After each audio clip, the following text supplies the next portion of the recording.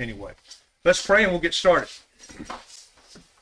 Father in heaven, thank you so much for the opportunity we have to be this morning. It truly is an honor and a privilege to come together as a family to honor and to glorify and to worship you.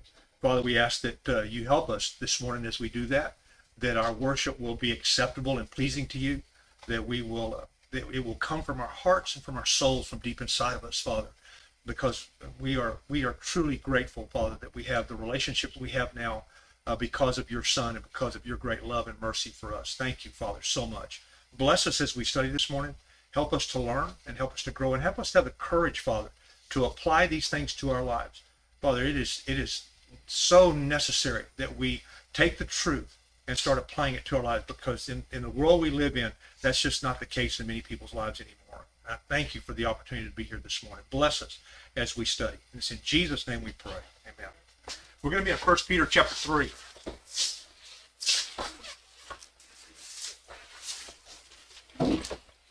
I want to ask you a question before we get started. Okay?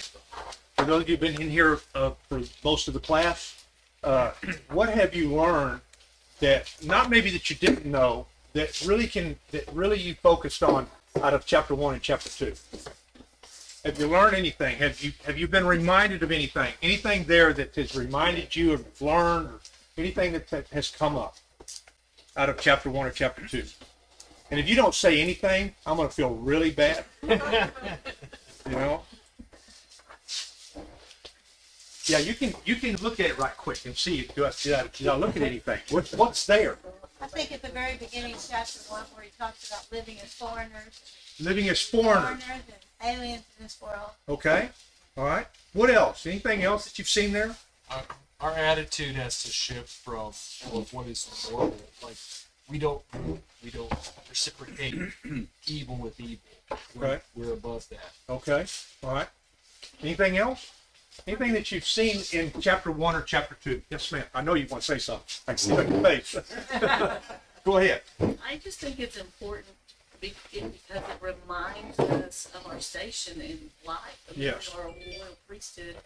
And I don't really look at myself like that a lot of times, and I think it's important to remember that, because it does really change how you act, how you relate to other people. So I think that's pretty significant. I think it is significant. You know, the thing that really, folks, every time I look at chapter 1, it always, the thing that comes out to me is how impressed I am with what God has given to us. The salvation that we have, that sadly, in many instances, we take for granted. We get nonchalant, complacent, and we don't really, we ask ourselves, well, am I going to go to church Sunday? Oh, do we have to go? That kind of thing. And that happens to all of us, okay? Am I going to make it where I'm going to go? Because this is important to me. And when you look at it, and that one verse always pops out to me, that even angels long to look at what you have. The whole book can go away, the whole letter can go away. Just that one verse can remind me over and over and over how special I am, and how special I've got it, and how special it is what God has blessed me with. And so if that's what's in chapter 1 and chapter 2, then you know that chapter 3, something very dramatic is going to happen. All right? And he's going to talk to wives and husbands in the first 7 verses. And I think this is an extremely important text, because I got a question to ask you. All right? How many of you would say that in our society today, or in our culture today, the relationship between men and women, husbands and wives, is really in a bad place? Yeah. How many of you would say that's true? Oh, yeah. You know people that they're on the verge of falling off the cliff. They're on the verge of saying, I'm pitching in my chips. I'm done here. Because he didn't do this, she didn't do that, whatever. And relationships are in turmoil.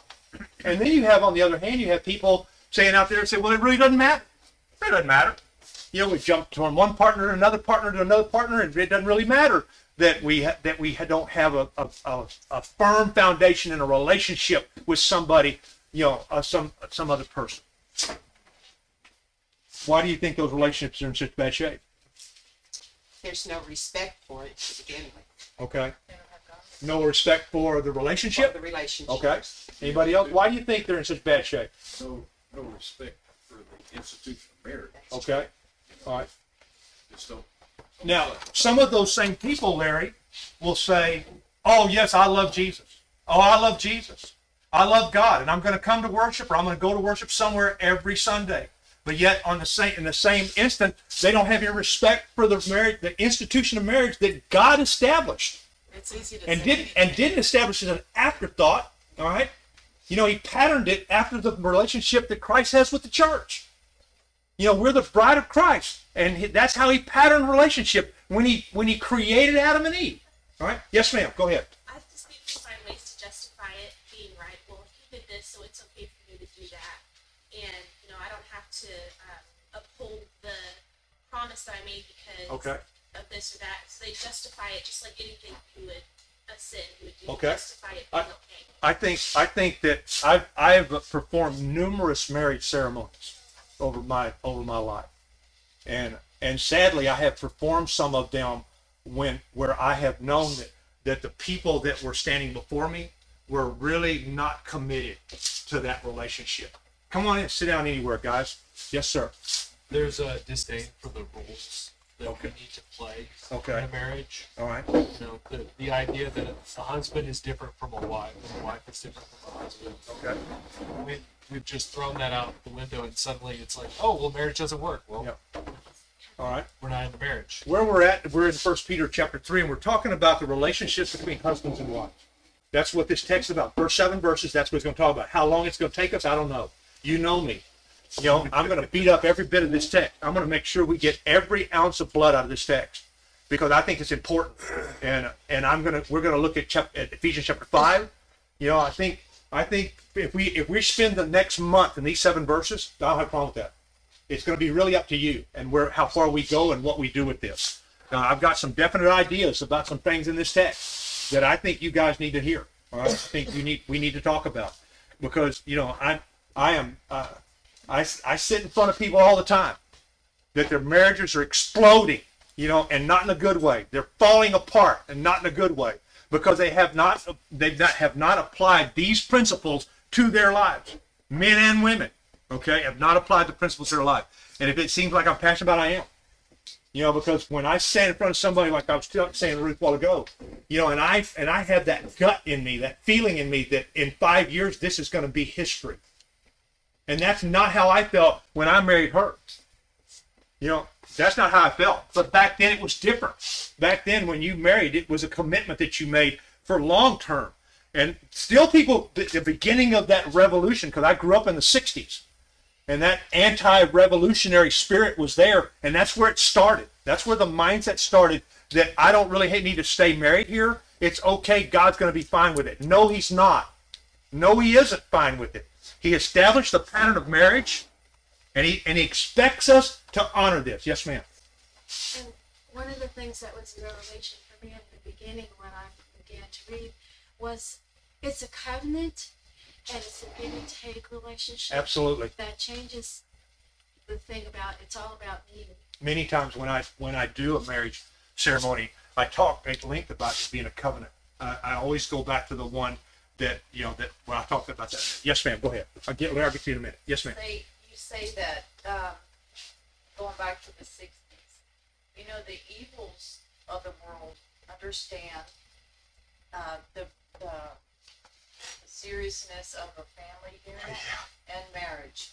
So when they want to destroy a civilization, they work on the family. That's absolutely and the true. marriage. Absolutely true. So allowing Satan knows exactly what he's doing. So allowing gay people to marry gay people, it tells society marriage is nothing. Yeah. It's a whoever you love, hook up with. If That's you absolutely don't work, then separate. That's why the principles of marriage today in our society today are skewed. And they need to go back to the book, and that's what we're going to do. Yes, sir, Larry. You know, it's not a real popular thing to say, but we have accepted a role reversal in the family. That men are no longer the head of the house. That a lot of homes, women are. Let me tell you. And that's an unpopular thing to say, but, you know, I think that's the root of a lot of this. Then I'm not really popular, all right? Because I've said it a bunch. You know, I have known many, many relationships that I have seen, experienced in their lives, witnessed them counseled with them, and every single one of them, where the woman has taken the leadership role, whether it was by choice or by force, those relationships don't go well. And most of the time, they end in catastrophe. That's where they end. Not always. They don't always end that way, but they end in catastrophe inside the home. Inside the home, it's catastrophic and chaotic. They may have not gotten to a divorce court, but it's gotten chaotic and catastrophic within the home, and and everything in that home is melting down around them. Everything, because they're not doing it the way that God put it out there to do.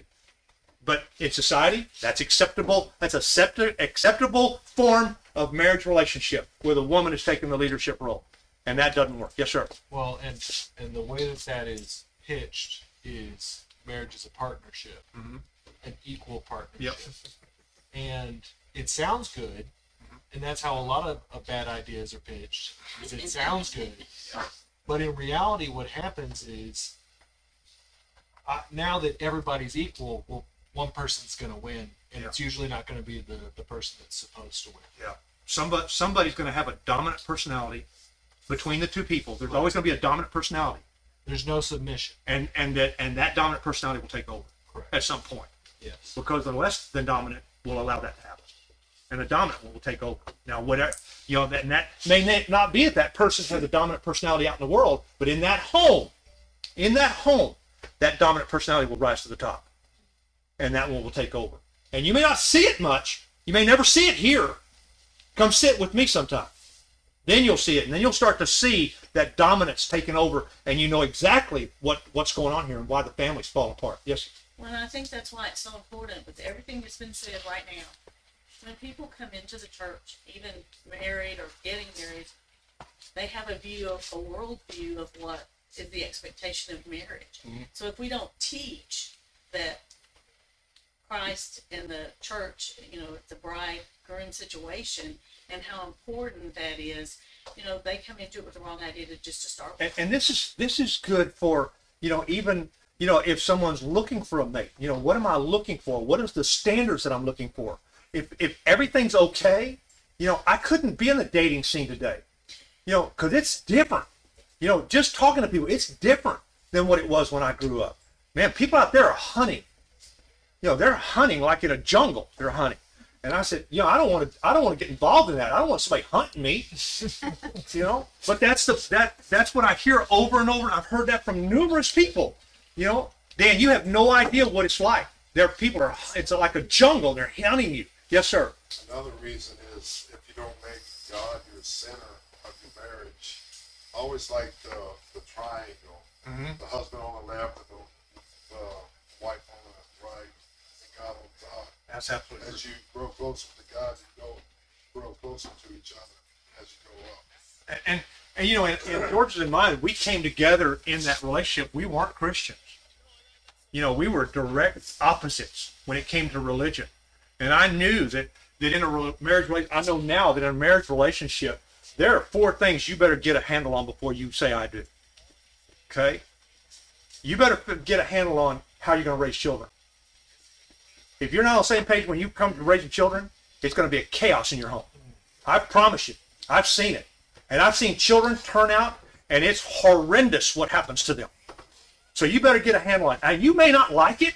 It may not be any way you've learned, but if you don't get a handle on how you're going to raise your children, then you're going to be in trouble. If you don't get a handle on how you're going to spend money, if you don't get a handle on what you're going to do with your money, and one of them said, this is my money, this is not your money, let me tell you something. One of these days, that individual is going to say, oh, you think so? Watch me take half of what you got. And then you won't have half of what you thought you had. Because they never got on the same page with either one of those two. Let's say you get a handle on both of those, and if you don't get a handle on what you're going to do about your in-laws, let me tell you something. I have seen them too many times trash relationships, just tear relationships apart because the husband is such a mama's boy that he can't do anything for himself without mama's approval, or the girl can't disconnect herself from her mother. And if that guy doesn't know that, let me tell you something. One of these days, you didn't marry the woman. You married both of them. They're both married. She may not sleep with you, but she's sleeping with you whether you like it or not. That's just the way this works. All right. And the last one, if you don't get a handle on religion, it will tear you apart. It almost did us. Because I'm going back to my roots. This is what we want to do, and we started having children. And guess what happened? My mother came into play. We didn't get a handle on our relationship with our children. You know, we weren't thinking on the same page. And now, religiously, I want to do this. She said, no, we're not. Oh, no, we're not going to do that. Thank God that we found Christ. Because he became the foundation for us. And then we started to grow.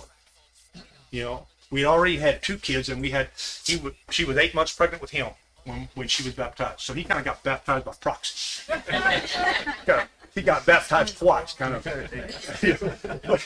the point is that you know, our kids were little enough where we hadn't destroyed them by all the garbage that was going on in our lives, because we didn't have. You get a handle on any one of those 4, if you get a handle on 3 of them, you're about 75% chance you're going to make it.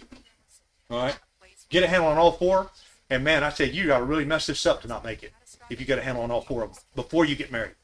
So when I counsel someone before we get married, that's the things I counsel with them. Where are we at in these 4 things?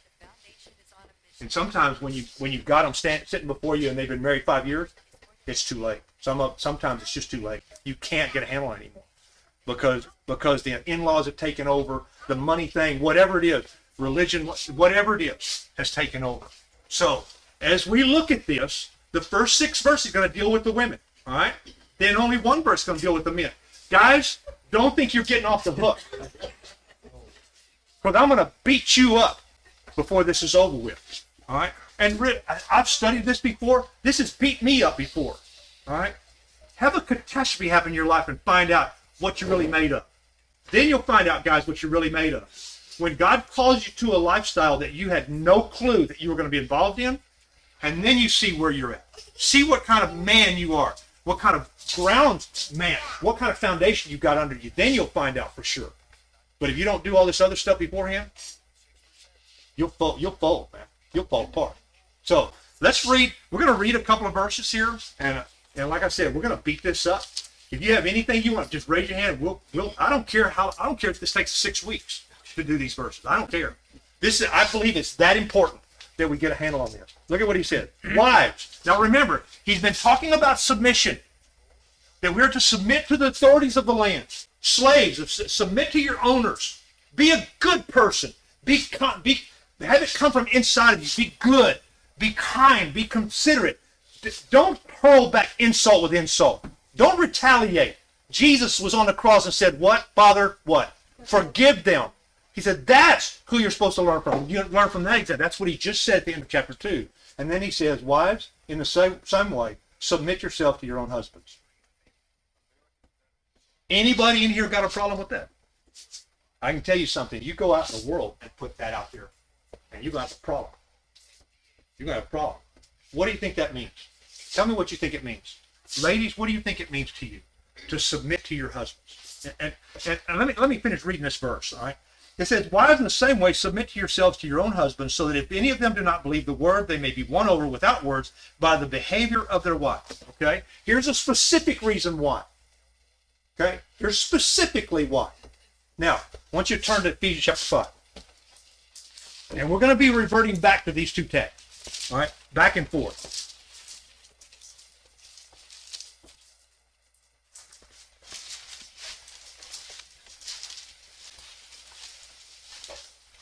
We're going to look at verse 21. All right? Look at verse 21. Now remember, I'm going to keep referring back, so if you don't have your Bible here or don't have it on your phone, don't worry. I'm going to keep referring back so you're not going to get confused here. We're talking about a wife submitting to her husband.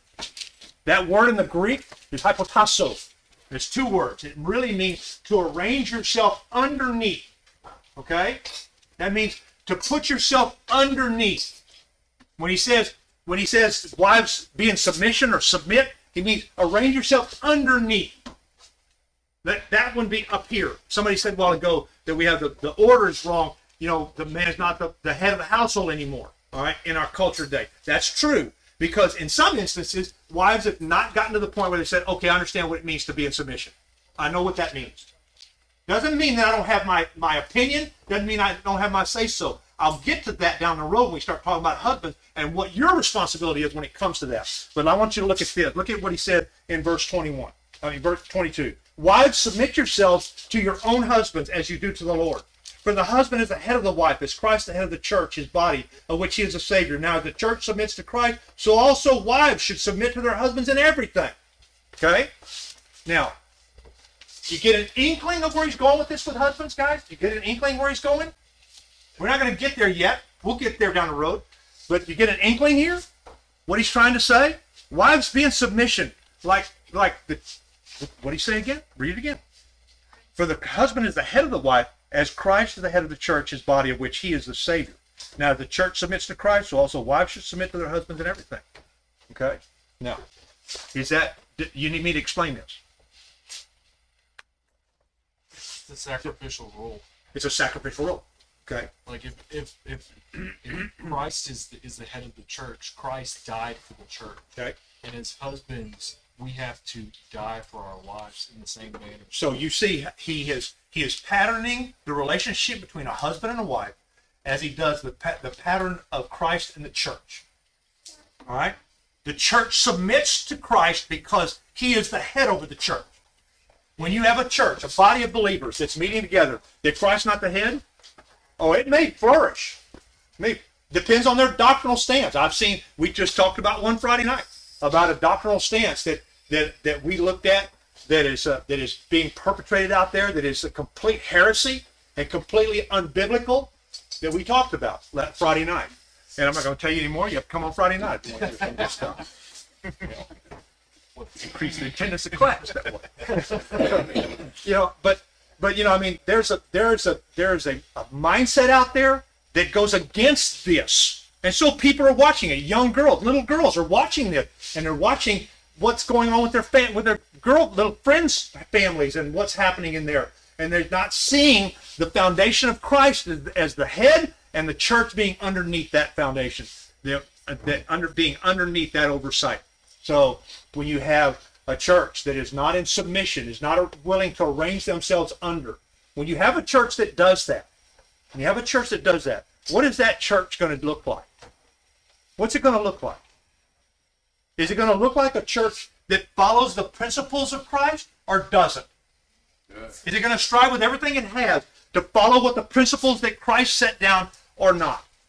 It doesn't mean they're always going to get it right. I'm not saying that. But they have decided to put Christ as the head, and I'm going to listen to him and him alone, and we're going to see what he said. Now, we may have a disagreement on something about, I don't think this interpretation, I'm not talking about that. I'm talking about, are we willing to let Christ call the shots? And he says, wives, you got to let your husband call the shots. Now, do you trust Christ? Do you trust him to call the shots for your good? Do you? Well, let me tell you something. When you have a marriage relationship and you have a wife that doesn't trust her husband to call the shots, guess what doesn't happen? There's no submission. There's no submission. She can't submit. She won't allow herself to submit. He won't allow her to submit because she doesn't have any confidence that when he calls the shots, they're legitimate and they're good for her and good for her family. Because she has a different perspective of her family than he does. That's just the way it is, guys. My wife had a different perspective of our family and our home and our kids than I did. I learned a lot from her of how to have the right perspective. Not saying my perspective, but my perspective was I had to take care of my family financially, physically, whatever it was. That was my role, to take care of them. So I had a different perspective. She had a perspective of nurturing and caring for and feeding them. She didn't have as much concern about the protection part of making the money and all that. It got to that point later on when we had no choice, but that's not the way it was at the beginning. And when you have a family, that the guy his job is everything. It is his life. Where's the room for the family? Where's the room for her perspective? Where is it? There is no room for her perspective. You see, Christ's perspective is the church. Once, twice, 3 times, all the time. It's the church. So if you're part of the church, if you've been added to the body by God, then what do you know about your husband? Because you're the bride, that's what he calls us. What do you know about your husband? He would die for you. What did you say, Mark? Trustworthy. He's trustworthy. So what Mark talked about on Wednesday, he talked about faithfulness, right? I can be faithful to him because I know I can trust him. When he goes out, when my husband goes out, what can I do? What do I know? I can trust him. He's not going looking for somebody else. I am the most important thing in his life. Are you not the most important thing in Christ's life? Yes. Are you? Yes. I'm the church. I'm his bride. We are his church. We're his bride. We are the most important thing in his life. He died for us. Does it get any more special than that? So that when you read chapter 1 and it says even angels don't have the relationship you have. Christ is there. They know him. They see him. They'll come in his book as his call. He said, I can call legions of angels to get me off this cross. Don't you know that? When he comes back, what's he say he's going to do? I'm going to bring angels with me in flaming fire and take vengeance. But they don't have what you have. They don't have a relationship as a husband to a wife. They don't have that. You do. And we need to act accordingly. Okay? So when you look at this and you look at it, says wives be in submission because he is patterning this relationship after the relationship that Christ has with the church. Whenever you get disillusioned with Christ and you get disillusioned with what his role is and you get disillusioned with his ability to help you and function around you, then you go take a look inside your home and you'll see exactly where you're at. You'll see why you're there. Because you forgot who the one in charge is. And God says, I'm going to pattern this man in your life. Not a woman. I'll pattern this man after that relationship. So be in submission to him. Guys, y'all know what's coming, don't you? In a couple weeks. You know what's coming, right, guys? The scripture's going to eat you, man. Because you have some responsibilities, grave responsibilities. Yes, ma'am. The role of the woman, if you look at it, I thought about this a lot of years ago. Mm-hmm. So if a woman is submissive, it actually makes her role in life much easier. Because she doesn't have that responsibility. But that guy, she can do the nurturing and the cooking and all that kinds of part of what a mom does. And he does the work and stuff. But the whole leadership thing is, when he sees something is not steering right, or the family is spending too much time doing whatever, being in that leadership role lets him recognize where that family needs to be headed more towards. But he steers him spiritually. The problem is we have so many He's the guys. one that says, my daughters don't go out of the house dressed like that. Yeah. Not the mom, or whatever. That's his role. The problem is we have so many men today that don't understand that. We have a culture that's teaching them it doesn't matter.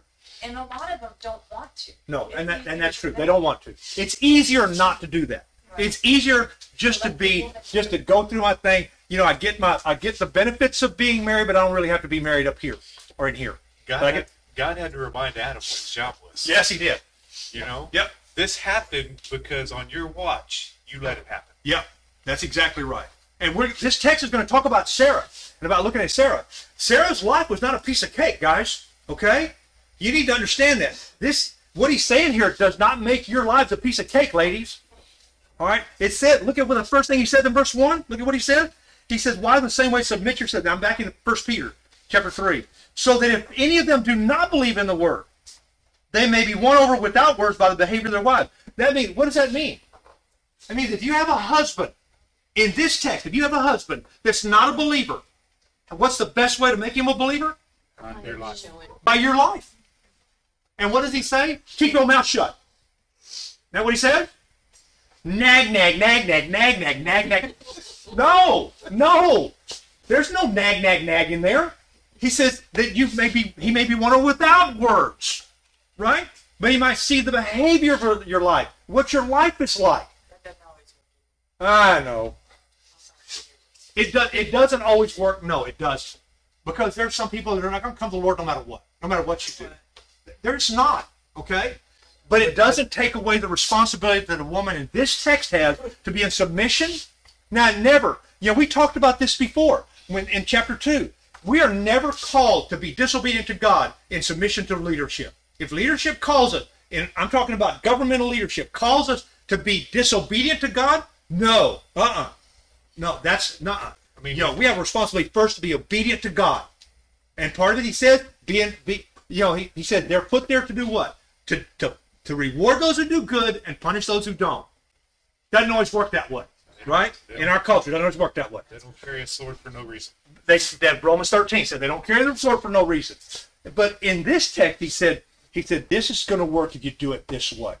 They may not come to the Lord, but look at what he says in the next verse. He said, when they see the purity and reverence of your life. Now, what do you think he means when he says when they see? What is he talking about the purity and reverence of your life? What do you think that means, ladies? What do you think that?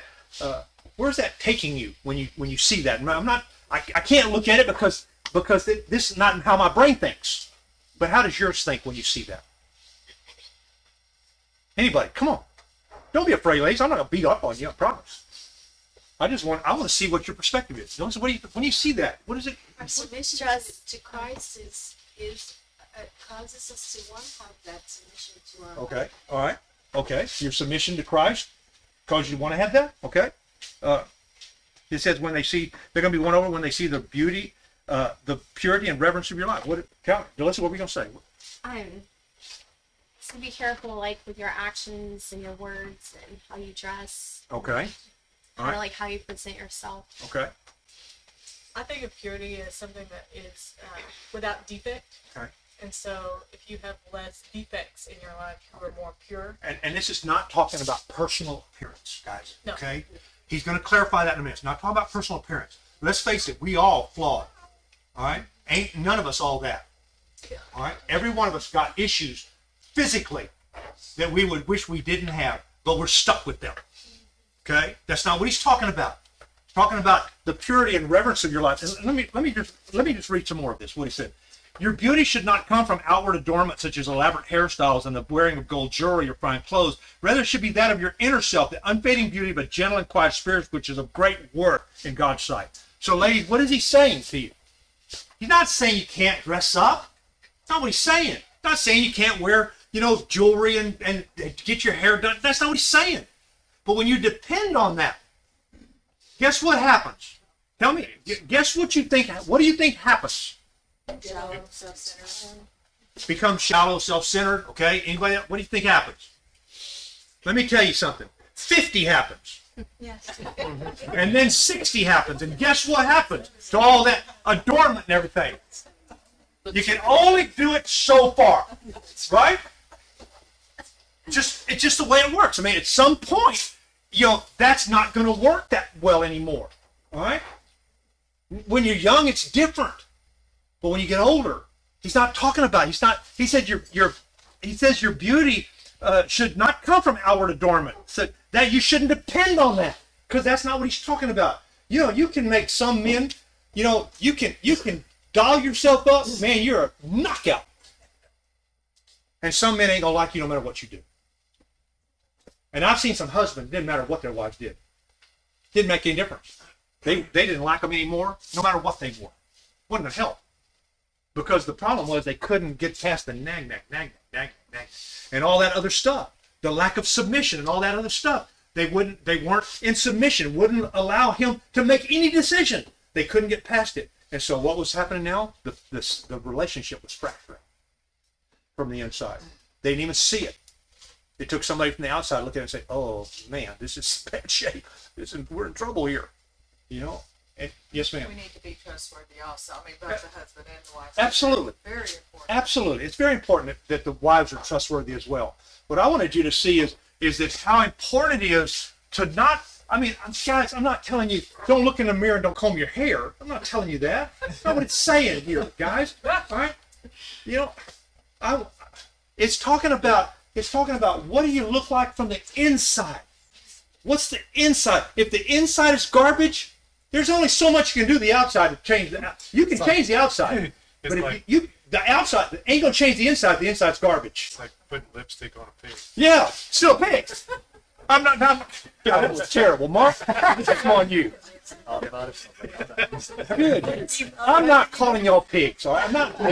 Y'all, please, y'all know that, right? I'm gonna get myself in so deep here I ain't gonna be able to get out of it. No. What I'm saying here, guys, is I want you guys to understand, guys. This is not only to the ladies here, okay? This is to the guys too. If your expectation is how good you look and how I want to show her off to everybody else, then you're skewed yourself. And the relationship's done for already probably anyway, if that's what you're looking for. So you can't perpetuate this problem. You have to help, and we'll get there, you have to help get her to a place where she can have that inner beauty, that inner peace, and that reverence for God. That's your job. Because we haven't got there yet. We haven't read Ephesians chapter 5 where it talks about your responsibility. We'll get there. Yes, sir. I wanted to talk about this from the perspective of a younger Christian. Absolutely. I'm still kind of younger, yeah. But this is like a generational thing as well. When you see like my grandmothers, like those are beautiful women, okay? And it's not because of their outside appearance. It's rather because of what they represent to me as women. They were strong Christians who built strong families with their husbands and remained faithful till the end. And that's something that obviously is what we're getting at when we're talking about stuff like this, because it's not just between you and your husband. It's going to pass on beyond that. Absolutely. It passed on to your children, passed on to their children.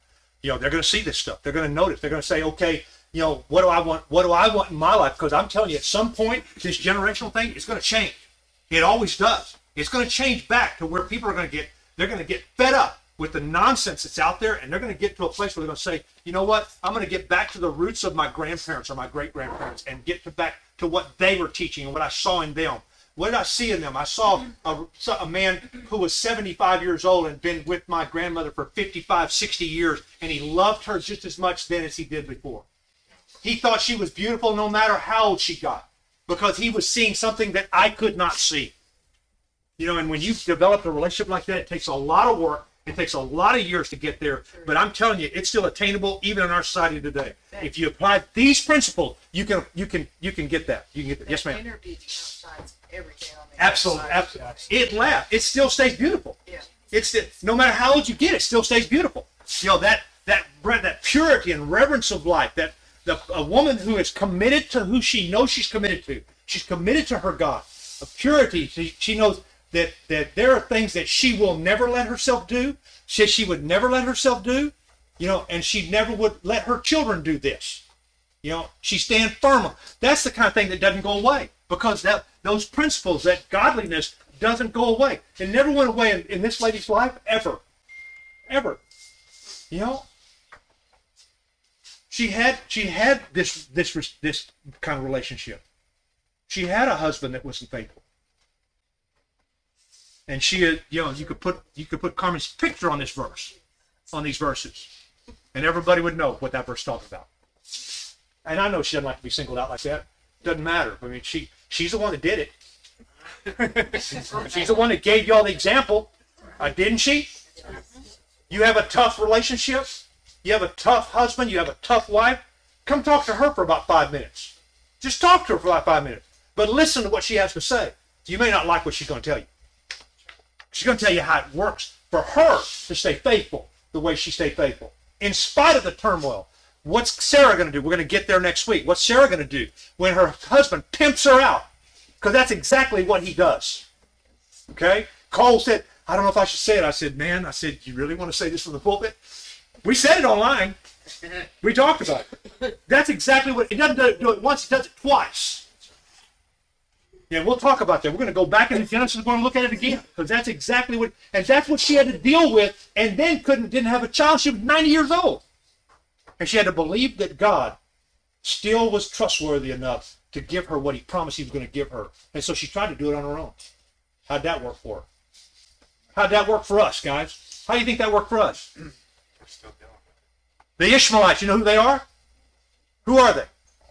They're the Arabs. Yep. Are we still dealing with this? Yep. Ask yourself somebody that was in New York on 9/11. That's where it comes from. Came from Ishmael and Hagar. That was them trying to do this on their own. Let me tell you something. Stay in the book, and it don't work any other way. It will go bad, it'll go south, and it can go south for thousands of years. Yes, ma'am. And we're done. I had to say something because I know how you speak of me, and I appreciate it. And I just give God all the glory. I know that. He did that. That's why it was beautiful and reverent. That's why the adornment on the inside can never go away, because that's what you did. That's where she started. Did you hear her? She said, I gave God all the glory. Even though it was tough in her life, she gave God the glory. And you sit down with her, and when she's ready, she talk to you and tell you how bad it was in her life. And she stayed faithful to God and stayed faithful to what the premise was of what she was supposed to be as a godly woman. We got to go, guys. Thank you. We'll pick this up. Hey, I told you we're going to be at this for a while. All right, I got some more to say yet.